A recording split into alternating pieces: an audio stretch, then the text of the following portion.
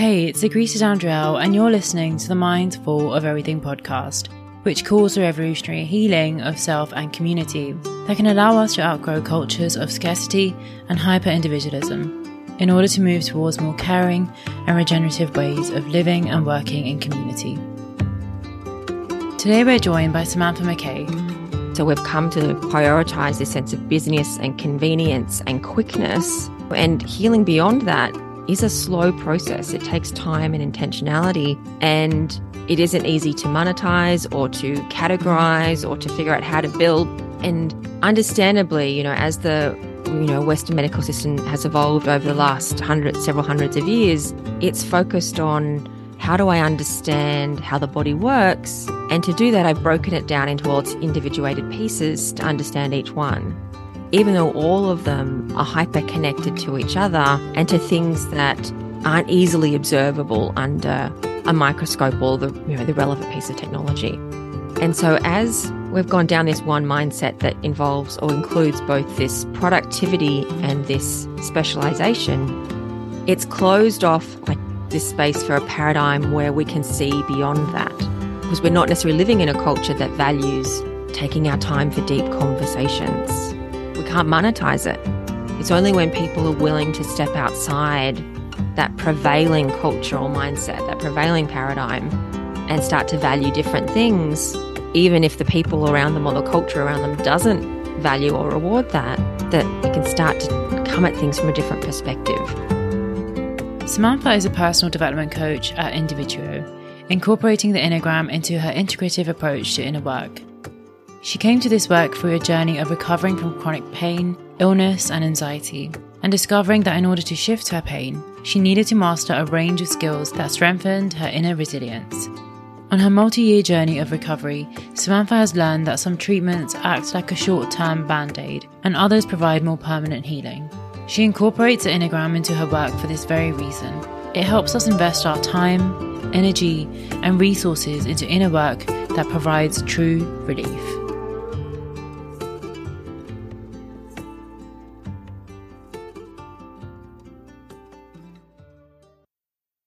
Hi, Samantha. Thank you so much for coming onto the podcast today. It's lovely to see you here. Oh, it's lovely to see you too. I'm so excited to be here. Thank you so much. Before we dive into the conversation, which I feel so energized for, I really just want to do a breathing exercise with you, if that's okay, to just ground ourselves in the moment and in this space that we will be co-creating together in the form of this episode, if that's okay with you. That is. Perfect. To begin, we're just going to gently close our eyes and really just give ourselves the permission to notice and to bring ourselves back to our bodies, to feel what's going on below the head. We don't get given that space to do so. And so just really allow yourself in this moment that we are sharing here today to slow down and to notice how the body has been responding to particular events, perhaps that have happened today or this week, past week. This could be anything. Happy moments, moments full of tension. Just try to focus on that one particular emotion, feeling that you've been harnessing in your body for some time now.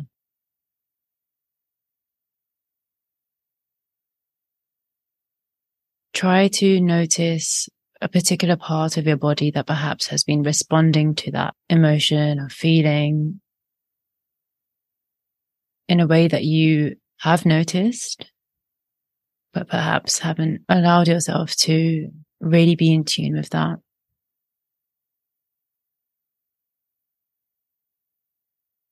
So perhaps if you feel an uneasiness in your heart, try to focus on that.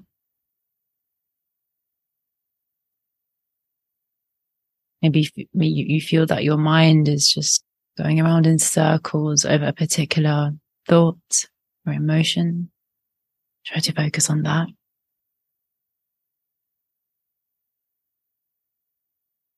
Maybe feel that your shoulders are locked in a position, or your stomach feels that uneasiness.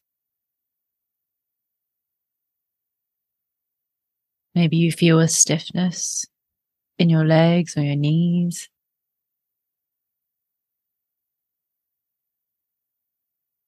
Now place one of your hands on your heart or your stomach to really just allow yourself to be there for yourself. This moment is just for you and you alone.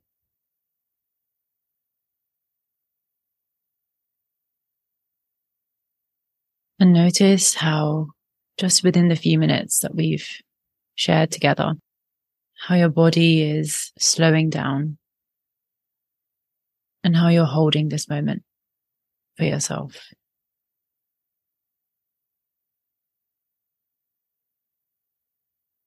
We're going to take 5 deep breaths together, but please feel free to pause this recording and take more deep breaths if you wish.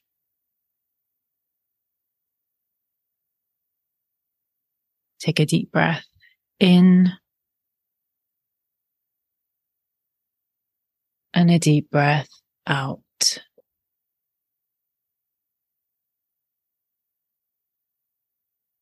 Take a deep breath in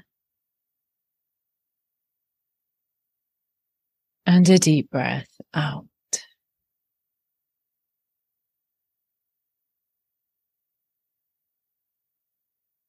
Take a deep breath in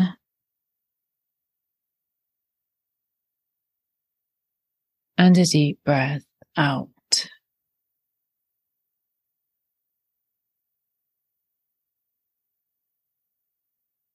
Take a deep breath in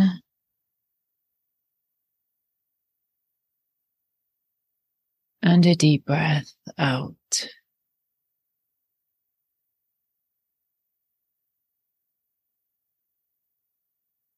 Take a deep breath in and a deep breath out.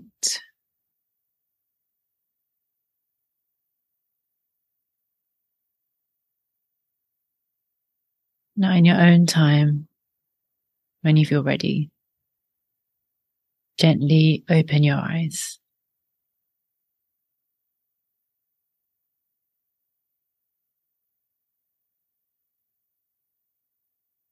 Thank you so much for joining in with that. Well, I really felt myself really fall back into myself, which I always love. I think it's very easy to forget how wound up you get. I noticed that I often walk forwards, so I'm leaning into the balls of my feet a lot and not sitting back in my heels, and it takes a lot of effort for me to relax back into my heels, and it almost feels like there's too much sense of safety and relaxation when I'm fully into my feet in that way. And noticing these different body positions and how the various mindfulness or meditation practices can help us see the positions our body's holding, and then using that as a guide for what that could be saying about how that's translating into our wider life and health and way of being. So it's good. Thank you so much. Yeah, that makes so much sense. And I think practices like these, especially if we are going to be getting into discussions that perhaps will be quite difficult for a lot of people to get into and to, allow themselves to be vulnerable within those spaces. I think embodiment practices are just so essential to making you realize your own capacity to engage in such conversations, but to just really just allow yourself to slow down and to actually notice these patterns, right? And I just think doing such a practice is so essential when we are talking about things like these. There's a lot. Yeah. You can learn a lot more sometimes from doing than just from analyzing or thinking about it. Yes. Yeah, absolutely. So Samantha, to just begin the conversation today, I think the audience and I would just love to hear how you came into this space of personal development and also finding individual.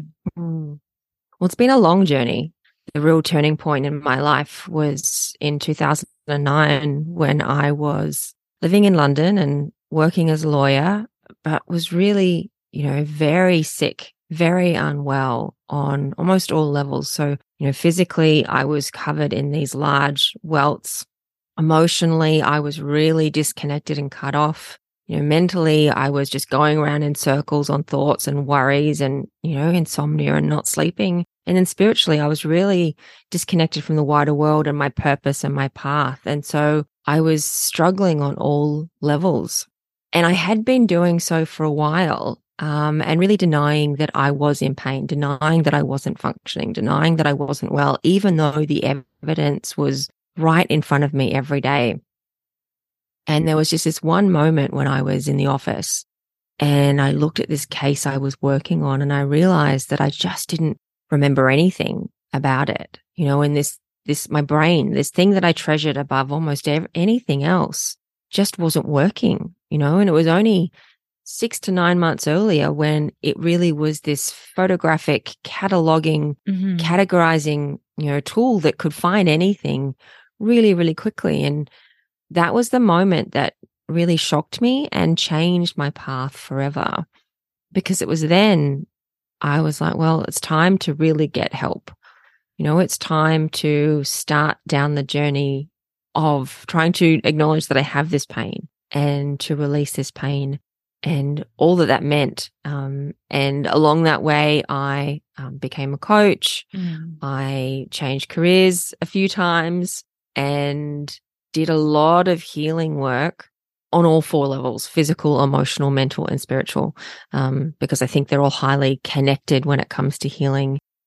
And yeah, in that own way, it's led to individual, into that sense of, I think, the healing work that people need to do, or that someone who needs to do that work, it doesn't necessarily happen in that corporate space or in that workspace. It happens in the personal space, and everyone still has a job. But I just found that the work that I felt was most meaningful and most impactful and most needed, that I could most provide, is, one-on-one, safe, present, acknowledging someone as they are, where they are now, and helping them be in that space in whatever they need in that space. And, I have a career as a trainer, and I do a lot of, teams and group works and sort of programs, which I have stepped away from to some extent, because for me, I wasn't seeing it as having the impact that I want it to have.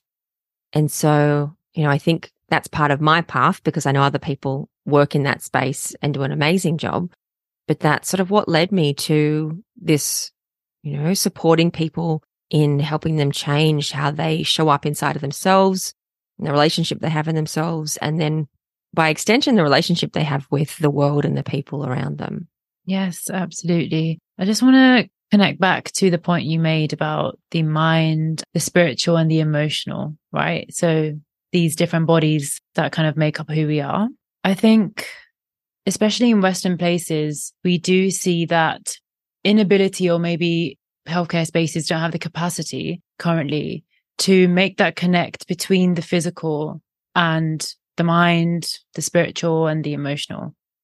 And a lot of the somatic symptoms that we do see appearing, of course, in our bodies, and these can be connected to chronic illnesses, a lot of our healthcare systems just don't provide that space to build that connection to something that is much deeper than day-to-day stress, or something that is perhaps deeper than the physical, right? It can go back into our histories of illness and trauma. And a lot of the time, people are just unable to get that help, I think, from a lot of healthcare providers. So why do you think most of our healthcare, particularly in Western places and Western cultures, we're just unable to provide that space for patients to build that connection to their histories and also to the symptoms that are appearing on their body of these illnesses? Yeah, well, I'd say that's a lot of the paradigm, the mindset of, the Western healthcare system as it exists in the culture of what started with the Industrial Revolution, in that sense of we have to be productive and we have to be busy. Yeah. And so that has led to a healthcare system that prioritizes, how do I give you a Band-Aid or a pill that will help you get back to the office or work as quickly as possible. And so we've come to prioritize this sense of business and convenience and quickness, which means, and healing beyond that is a slow process. It takes time and intentionality, and it isn't easy to monetize or to categorize or to figure out how to bill, because, it's how long's a piece of string, and that string will be different lengths for different people for different reasons. And understandably, as the, Western medical system has evolved over the last several hundreds of years, it's focused on, how do I understand how the body works? And to do that, I've broken it down into all its individuated pieces to understand each one, even though all of them are hyper connected to each other and to things that aren't easily observable under a microscope or the relevant piece of technology. And so as we've gone down this one mindset that involves or includes both this productivity and this specialization, it's closed off like this space for a paradigm where we can see beyond that, because we're not necessarily living in a culture that values taking our time for deep conversations. Yeah. We don't get paid for that. We can't monetize it. And so it's only when people are willing to step outside that prevailing cultural mindset, that prevailing paradigm, and start to value different things, even if the people around them or the culture around them doesn't value or reward that we can start to come at things from a different perspective. And I think there have been shifts, in the last several decades. We're seeing the rise in understanding of emotional intelligence. In the last sort of 10-ish so years, 10, 20 years, we're starting to see the rise in understanding of somatic intelligence, but it's got a lot further to go. It's definitely behind the, emotional intelligence route. And we've been living in a society that values intellectual or head-based intelligence for hundreds of years. And so the other two have really got a long way to go before they're really more accepted or understood in the wider, broader cultural sense. Yeah. And so, yes, we are seeing the rise of integrated medicine in some ways, but for some people, integrated medicine simply means looking at the physical body as a whole, not necessarily looking at the physical body and the emotional body or the mental body or the spiritual body. And, for all those, those reasons I've mentioned. And so it's complicated. It's complex because we're living in a very complex system, both within our bodies, because we are a complex system. Yeah. But also the healthcare system is, and healthcare is complex as well. Yes. And I think alternative medicines, right? They are providing that alternative pathway, but the goal is still the same. The goal is still, you need to get better so you can get back into that productivity culture that you were mentioning, that you can go back to the office space. So as you mentioned, it's all about intentions. It's about setting that intention and realizing that the pathway of healing, it's a process not to get back to the state you were at before that illness came about, but it's to get to a state that will provide you with that resilience to face something like that again in the future, if something like that does occur. But it is about resilience building. It is about, I think, just getting out of that mindset that a process like healing has to be efficient, it has to be quick, and the end goal needs to be that you get back into that culture and that mindset that perhaps could have created that environment to actually get you into that position that you needed that support, that you needed to look out for these different routes to healing and the pathways to healing. I think that's, you can think of it as terms of the cure and the healing. If you're seeking a cure, it means you're trying to conveniently go back to where you were before. Yeah. And healing is moving towards somewhere in the future. It's recognizing that the illness, however it started, whether it happened because you had a car accident or because, you've had a difficult childhood, or it started with food poisoning, or however it started, if something has lasted, and chronic means anything longer than 3 months is the technical definition. Anything that's sticking around for a while is usually asking for you to do some other work. There's another reason it is there, and it's the call to go beyond the physical and look beyond it, behind it in some way. Yeah. And I think the next question would just be, how do we, for ourselves, begin to identify that the expression of inner wounding or things that we've internalized, how do we begin to identify that expression as connected to something that is deeper than the physical, that goes beyond the physical? How do we begin to make those connections for ourselves if healthcare spaces and services are just not providing the tools to make those connections?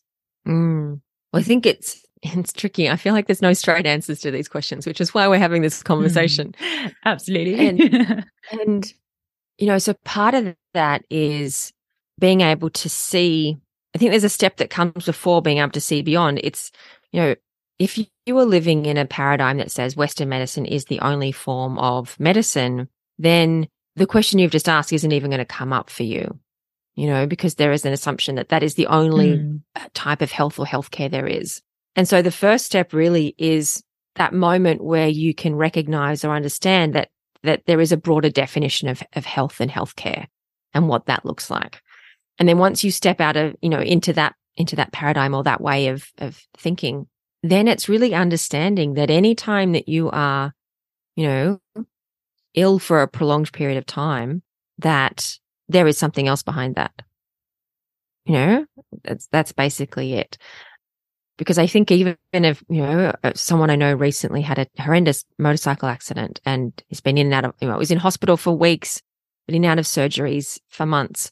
And so even though that in itself is focused much on the physical, she is going to be going through a challenge of her whole life is changing. The life she knew before of having 2 functional legs and, being a freedom-loving person, that is going to be completely changed. And so even if the work she has to do isn't related to, her knee starting to function again, she as a person has changed. And there will be a need to grieve that loss and grieve that transition and figure out who she is in the new world. And so there's always something else happening no matter, what our body presents us with. And there is always, a piece of emotional, mental, or spiritual work to do. And it may not always be obvious what that is. And so I think really it's allowing ourselves to be present with just that sort of fact or that reality and just trying to see beyond it. I think the greatest difficulty is always just acceptance. As I described earlier, it took me years, months of living in pain to accept that I had a problem, because humans are really good at denying reality, denying things we don't want to see. Or things we don't want to deal with or acknowledge. And they don't have to be physical. They can be, relationships that aren't working or situations that are toxic or unhealthy. It can take us a really long time to go, actually, there is a change that needs to be made. And sometimes people think that acknowledging that or accepting that a change needs to be made means they need to make the change immediately. And that's not the case. Those are 2 completely separate steps in the process.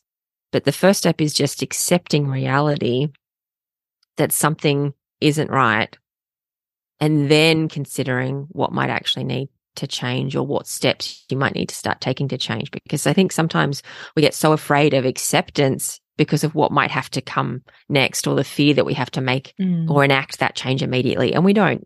But acceptance is really just that initial step, but it's a really large one to take at times. Yeah. And I think we say it's a step, but I think that in itself is a process. I think it's a process within the process of healing, right? So it's not something that you can just get. I think it requires so much work. And on top of that, you are processing whatever trauma that you've been through. Yeah, it's a very complex thing, I think, acceptance. Because sometimes I feel like you can get into that cycle of, okay, yes, I have accepted it, but then something could happen in your life, or a particular trauma could be triggered and you feel like you're falling back, that you realize that you haven't fully accepted that reality. So I think it's very difficult. And for that, you require so much patience with yourself. I think we'd be quite harsh on ourselves perhaps more than others, right? It's very easy to criticize yourself and to put yourself down.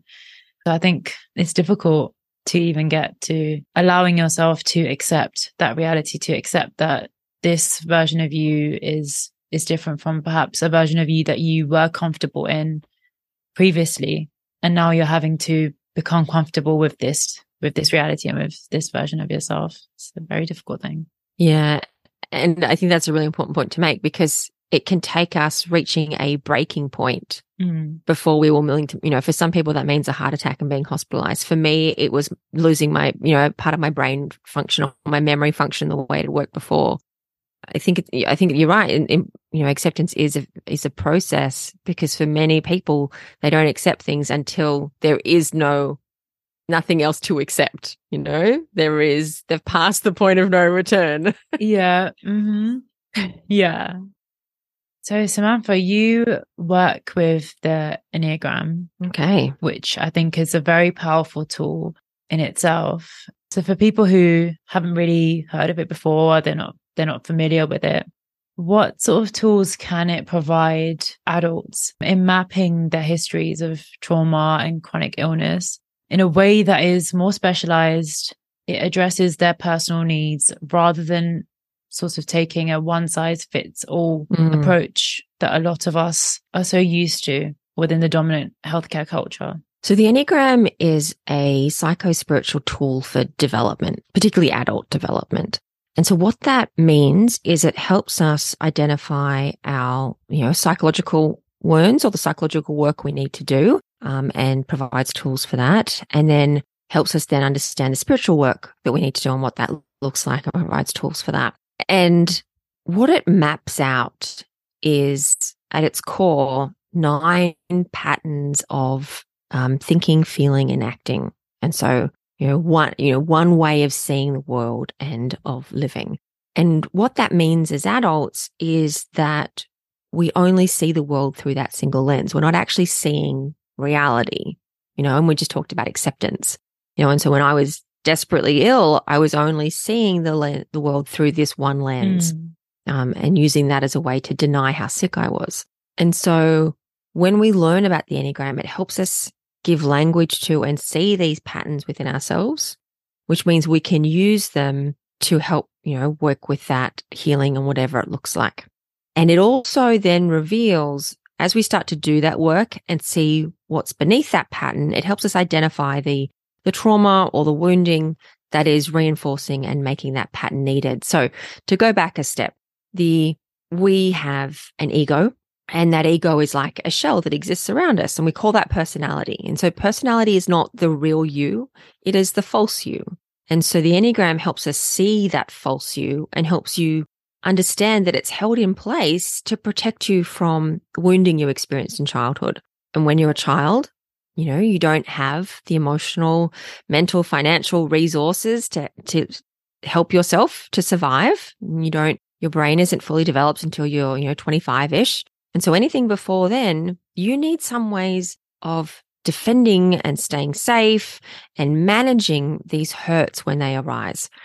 And so we reach for one of 9 tools. Now, it's far more complex than that, but we reach for one of 9 tools, which we all have access to psychologically. We're all born with these tools available, but there's one we tend to reach to first before we reach to the others. And in kids, these are healthy survival strategies.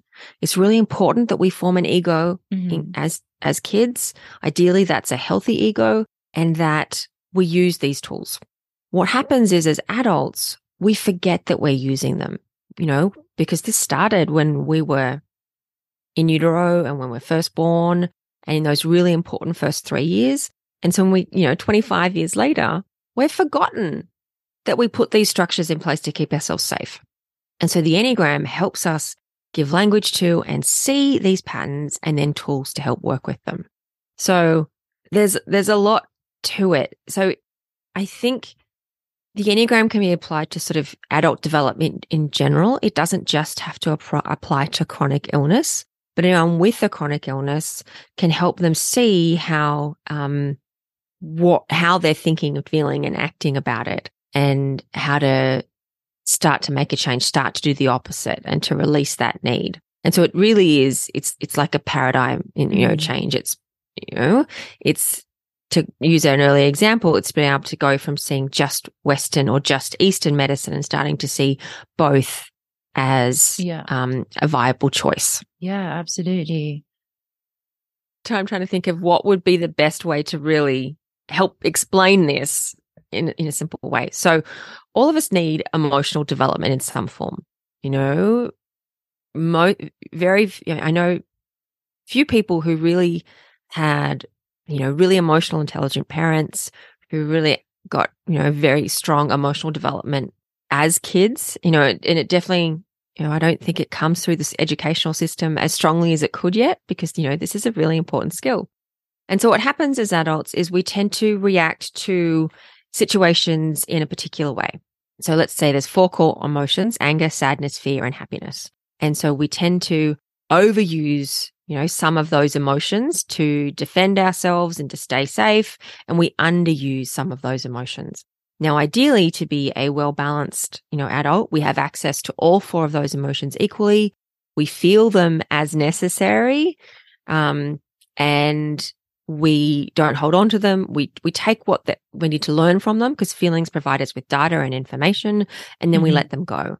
But each of the 9 types, and there are actually a lot more than 9 types on the Enneagram, but there's 9 core types that I'll use to help explain this, does something a little bit different. And so there are 3 types that have a special relationship with anger. And so the type 8, I realize this is sort of an out of order, but it's sort of these are the body types. And they have this challenge with anger. So 8s overexpress anger, and they go to anger really quickly, because for them, it's really painful to be in touch with their softer side and their more vulnerable side and the hurts underneath. And they're really afraid of appearing weak. And so for 8s, the work to do is to start to become more comfortable with their softer side, get in touch with that, and start to experience sadness and sometimes even fear a little bit more. For 9s, they have very low level of emotions generally. Everything's very calm. Everything's very friendly. Everything's very go with the flow, because they don't want to feel separated from other people. And so they're not in touch with their anger at all. It's really important they start to get in touch with their anger, but also the other emotions as well, and start to bring them into their conscious awareness more. Type 1s tend to take anger and see it as bad, so they convert it into something else. So they can look very polite or envious or just anything that feels better than anger. So for 1s, it's learning how to channel anger in a healthy way. And one of the things when we talk about anger, it's really important to, is a lot of us see anger as bad. Many of the cultures we live in say anger is bad. Rage is bad. Anger is healthy. Anger helps us know what's important to us, what we value, where our boundaries are. It sets our personal power, and it helps us stand up to injustice. So anger is actually really important, but how we use it and how we channel it and how we express it, those are the skills we need to learn.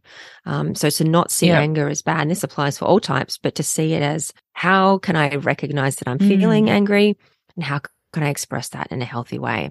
And so then you have the next 3 types, 2s, 3s, and 4s, which are known as the heart types, or the relationship or the emotional types. Yeah.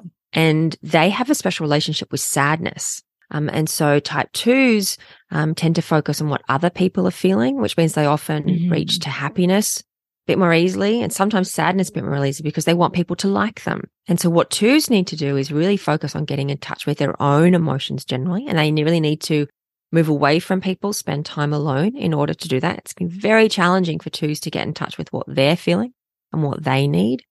But then, they also need to learn to get in touch with expressing, anger and fear as well, and not just reaching for happiness in some way. Type 3s often appear very unemotional, but they're one of the most emotional types on the Enneagram.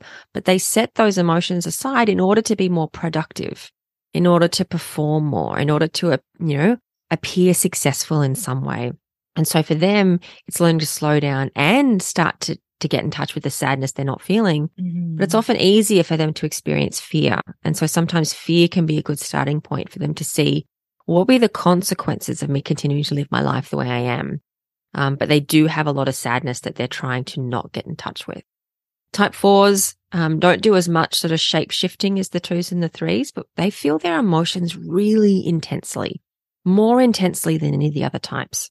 But what happens is they get stuck in those emotions. They get stuck in sadness, and they can really start to attach a story to that sadness and really wallow or invest in it. And so for 4s, it's learning to realize that feelings aren't everything.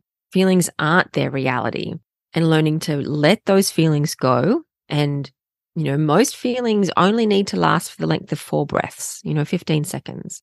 And so you just allow yourself to really breathe through, sense what that emotion is telling you, and then release it. Now, of course, there are times when emotions do last longer than that, but that's, a starting point to realize that we aren't our emotions. They are just coming with some information, and then to release them.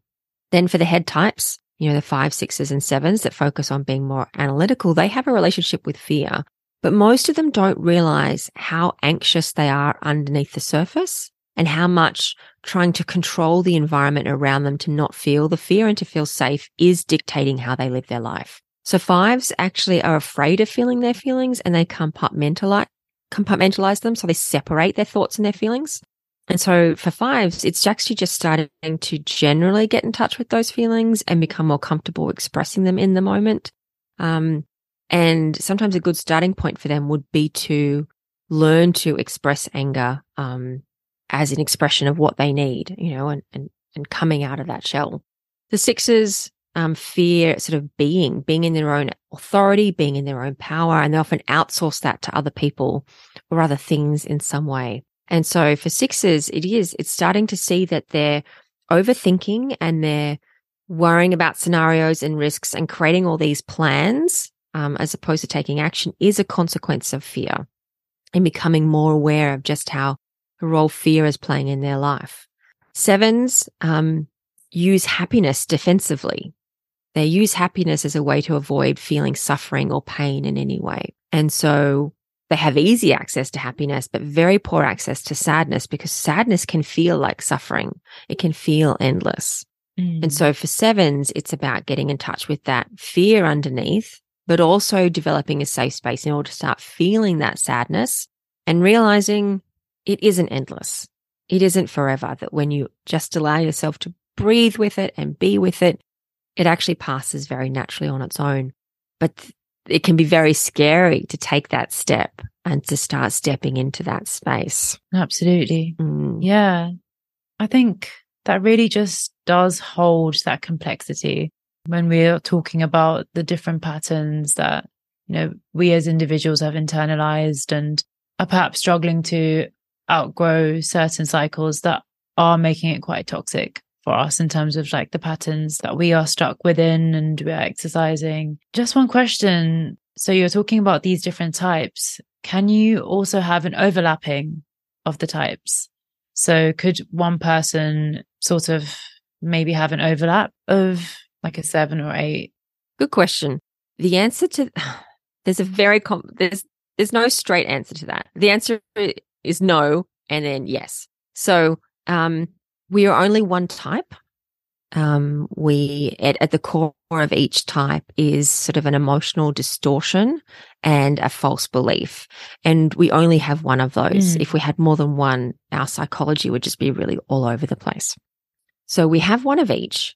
Okay. But then when you look at the Enneagram symbol, you'll see that there are arrows connecting each point to each other point.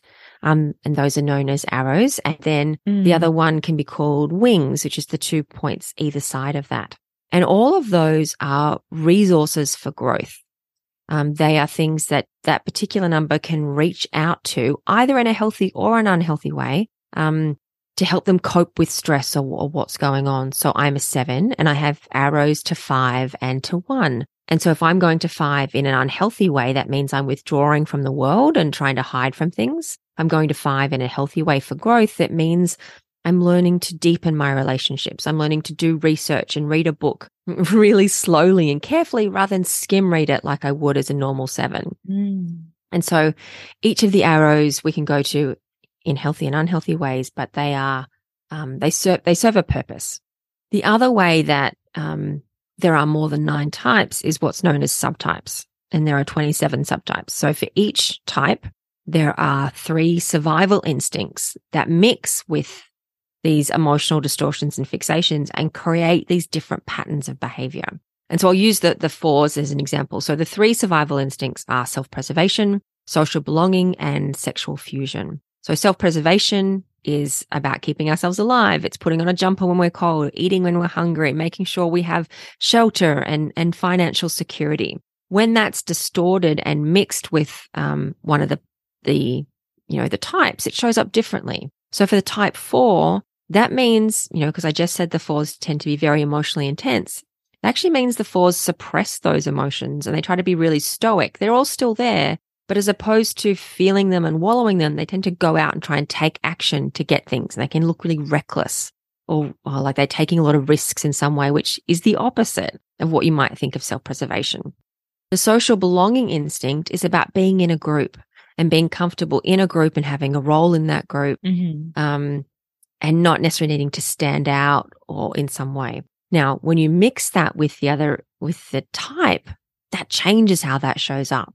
And so for the social 4, that means they tend to be that more stereotypical 4, where they do spend more time talking about their sadness and how they feel about it and wanting the group to really know how they're feeling.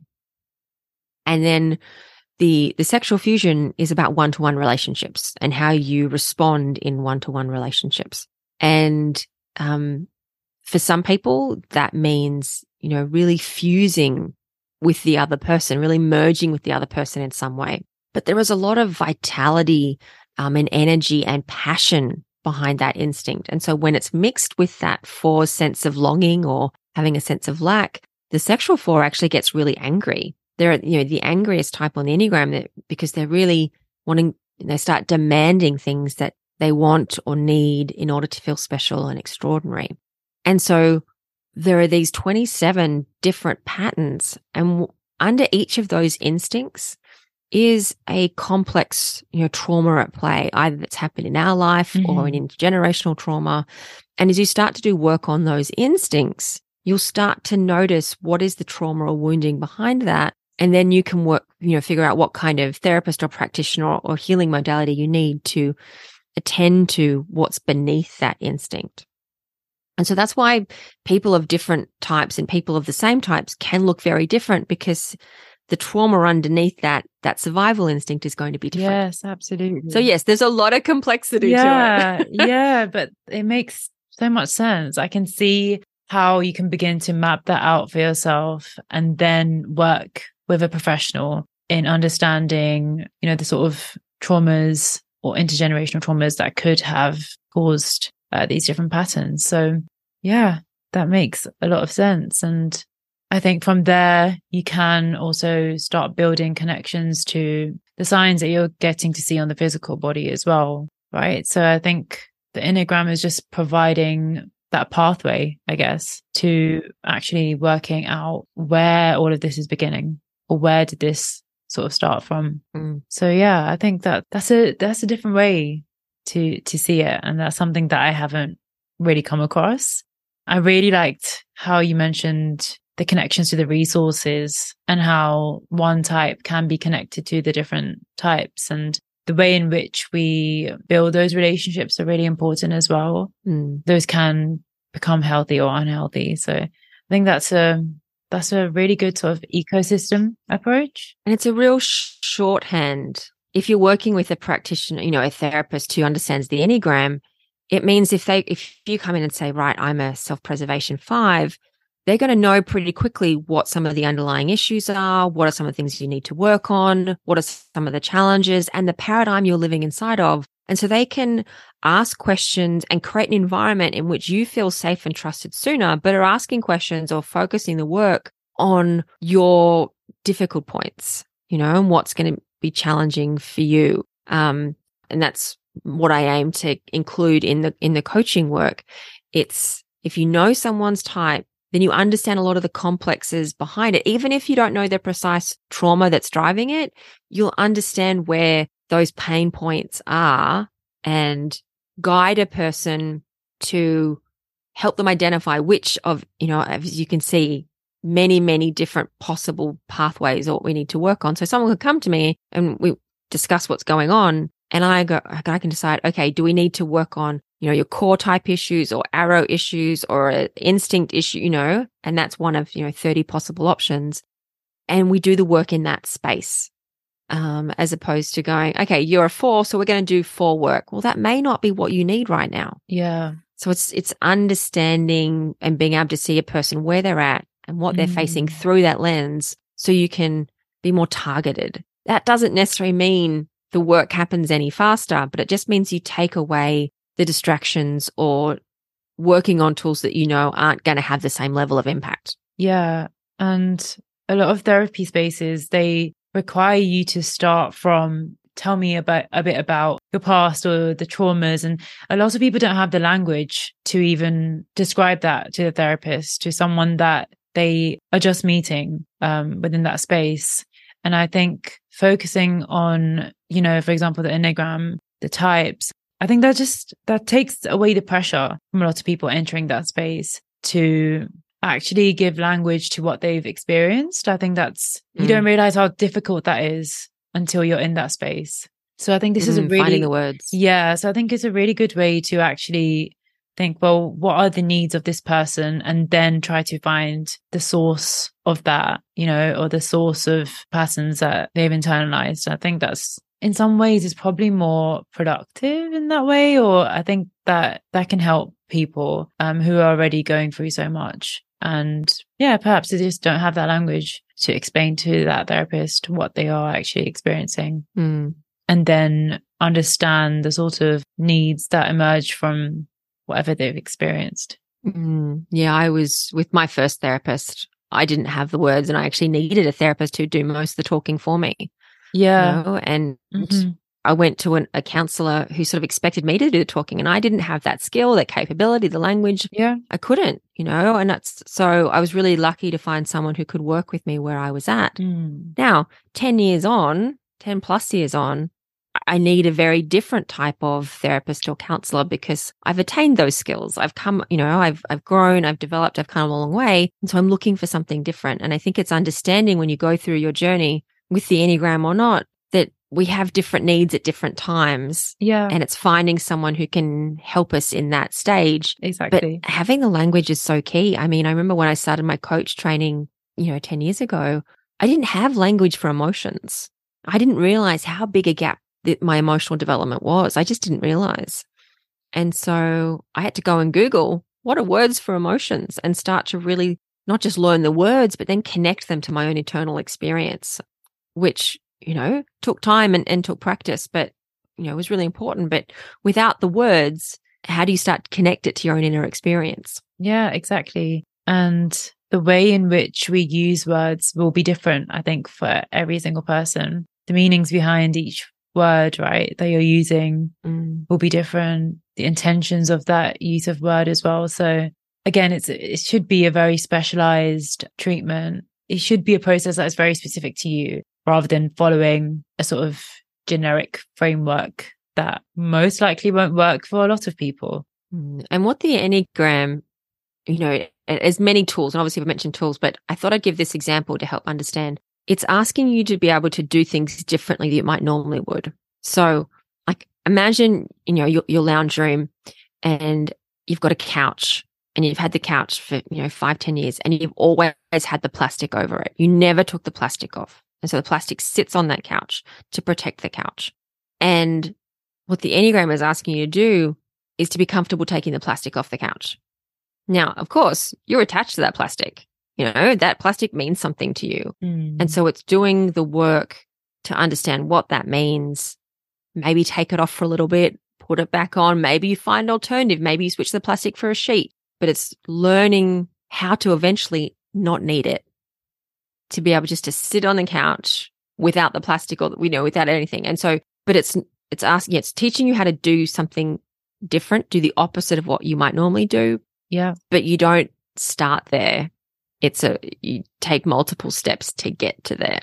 And I think that's pretty much grounded in permission practice and something that you really center in your work. And I think that's just so powerful in terms of resisting to sort of controlling mechanisms of productivity culture. And I think just the overarching systems that really oppress our creativity and oftentimes our ability to think outside of a culture that is really just working to mechanize the human being itself. I think it's a very toxic culture to live within, but just sort of the conversation that we're having today and this sort of spaces that we hold is a form of resistance that is just so powerful, that is bottom up, and it's working within those systems, right? It's working to reimagine the systems whilst living within them.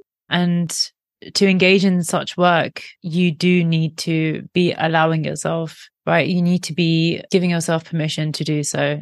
Within the context of chronic illness, why is permission practice really essential in sustaining health of our bodies? So the mind, the physical, the spiritual, the emotional, and really just building resilience for the long term. Yeah. We tend to be plagued with a lot of excuses. I don't have time for that, or I've got to work, or I'm just too busy, And so in 2015, I was burnt out. This is, still on top of all the, autoimmune conditions and all the other chronic stuff. I was burnt out and I quit my job. And initially I had lists. I was like, right, I'm going to meditate every day. Then we'll do yoga, and then we'll read this book. Then we'll do this. Like, I had lists. And a friend of mine who'd been through this before said, no, you will do nothing. So firstly, write down all of the things you want to do, but all you're going to do in every moment of every day is listen to your body and do whatever it wants to do. And if it wants to do something on the list, great. But if it doesn't, then that's okay too. Mm-hmm. And so this was this first moment I was giving myself permission. Yeah. Because I could have ignored him. I could have stuck to the list and nothing would have changed. So I was like, okay, I'll give myself permission to try this different thing. And then I noticed my body just wanted to sleep a lot. We did a lot of sleeping. And then eventually I was like, well, how about we add a walk in? Let's go, I love walking, why not? And so I said to myself, well, let's go for a walk first thing in the morning. You love watching the sunrise first thing in the morning. And all of a sudden, I started procrastinating about getting out of bed. I was like, hang on a second. You don't have to be anywhere. You're not going to work. You love walking. You love seeing the sunrise. It's not like a morning problem. Every aspect, there is no excuse here. So why are you struggling to get out of bed? What is it about this? And so I realized I'd put this rule in place. I said to myself, well, the rule is you're going to get out of bed at 7 o'clock in the morning and go for a walk. And I was resisting the rule. I was, my body, because my personality doesn't like being told what to do. So there's some 7-ish stuff coming in here, but I didn't know that at the time. I was rebelling against myself. And I was like, okay, so how can we create a rule that doesn't stop me, that I don't procrastinate again? Like, what part of this do I need to give myself permission for to do differently? And so I changed the rule to be, after you've gotten out of bed in the morning, go for a walk. And so I was giving my body permission to stay in bed as long as it wanted to sleep as long as it wanted to. And the second it was ready to get up and start the day, then I'd go for a walk. And that just created this great sense of flow within me. And I walked every day for the next year, and it was with ease. All that resistance went away. And so I discovered in this moment, and then using this tool again and again for the following years, was that it's finding what we're resisting. It's finding that resistance within ourselves and then giving ourselves permission, sometimes even just to have a conversation about why we might be resisting that or what might else be going on. And so sometimes that permission is to talk about permission. And sometimes that permission is to go to a therapist or to even, engage with a therapist or even to consider that we might need help. But we live without realizing it within a vast set of conditioned rules that we haven't set for ourselves, that have been ingrained through the family culture and the social culture and, every other, the environment we live in, that we follow blindly without realizing it. And of course, our personality, our ego plays a role in this as well. And so in order to heal, we have to be able to start to look at those rules and give ourselves permission to change them or alter them or play with them in some way. And so permission is really key because it speaks to our head.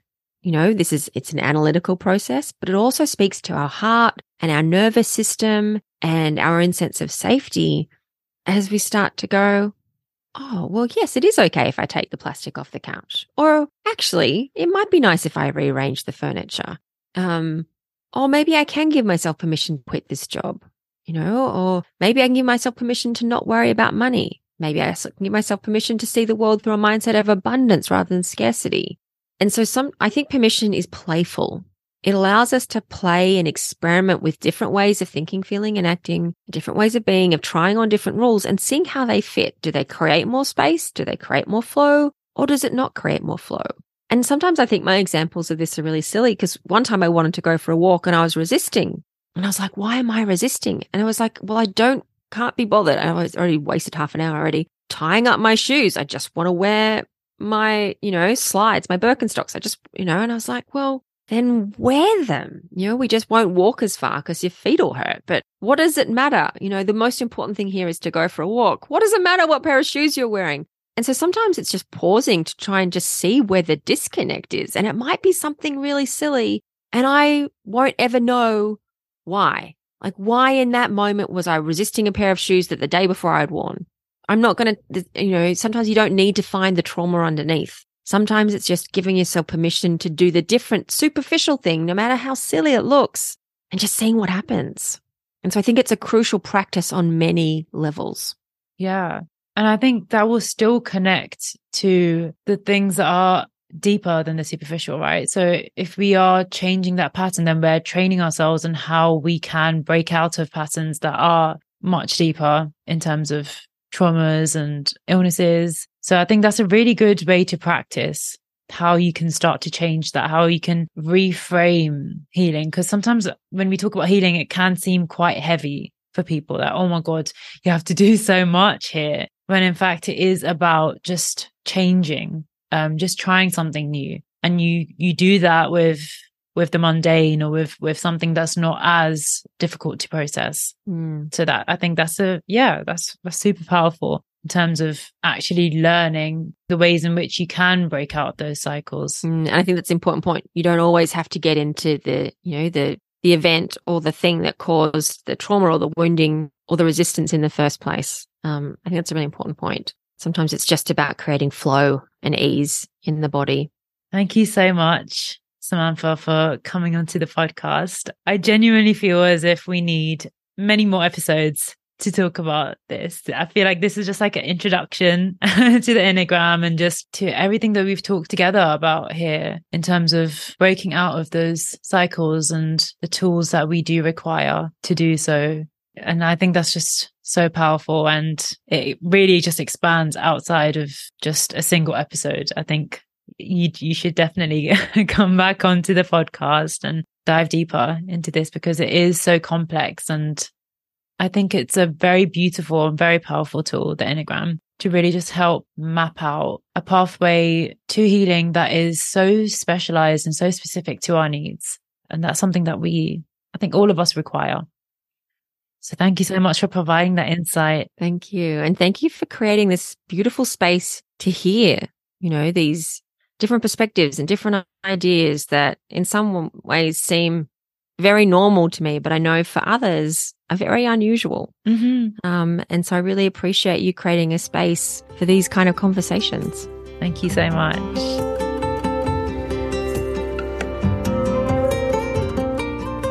Thank you for listening to the Mindful of Everything podcast. Please subscribe to and rate the podcast on any podcast platform of your choice and connect to the podcast on Instagram and Facebook. To connect with Samantha and to learn more about her work, visit individuo.life and visit mindfuloferything.com for full episode resources and archives.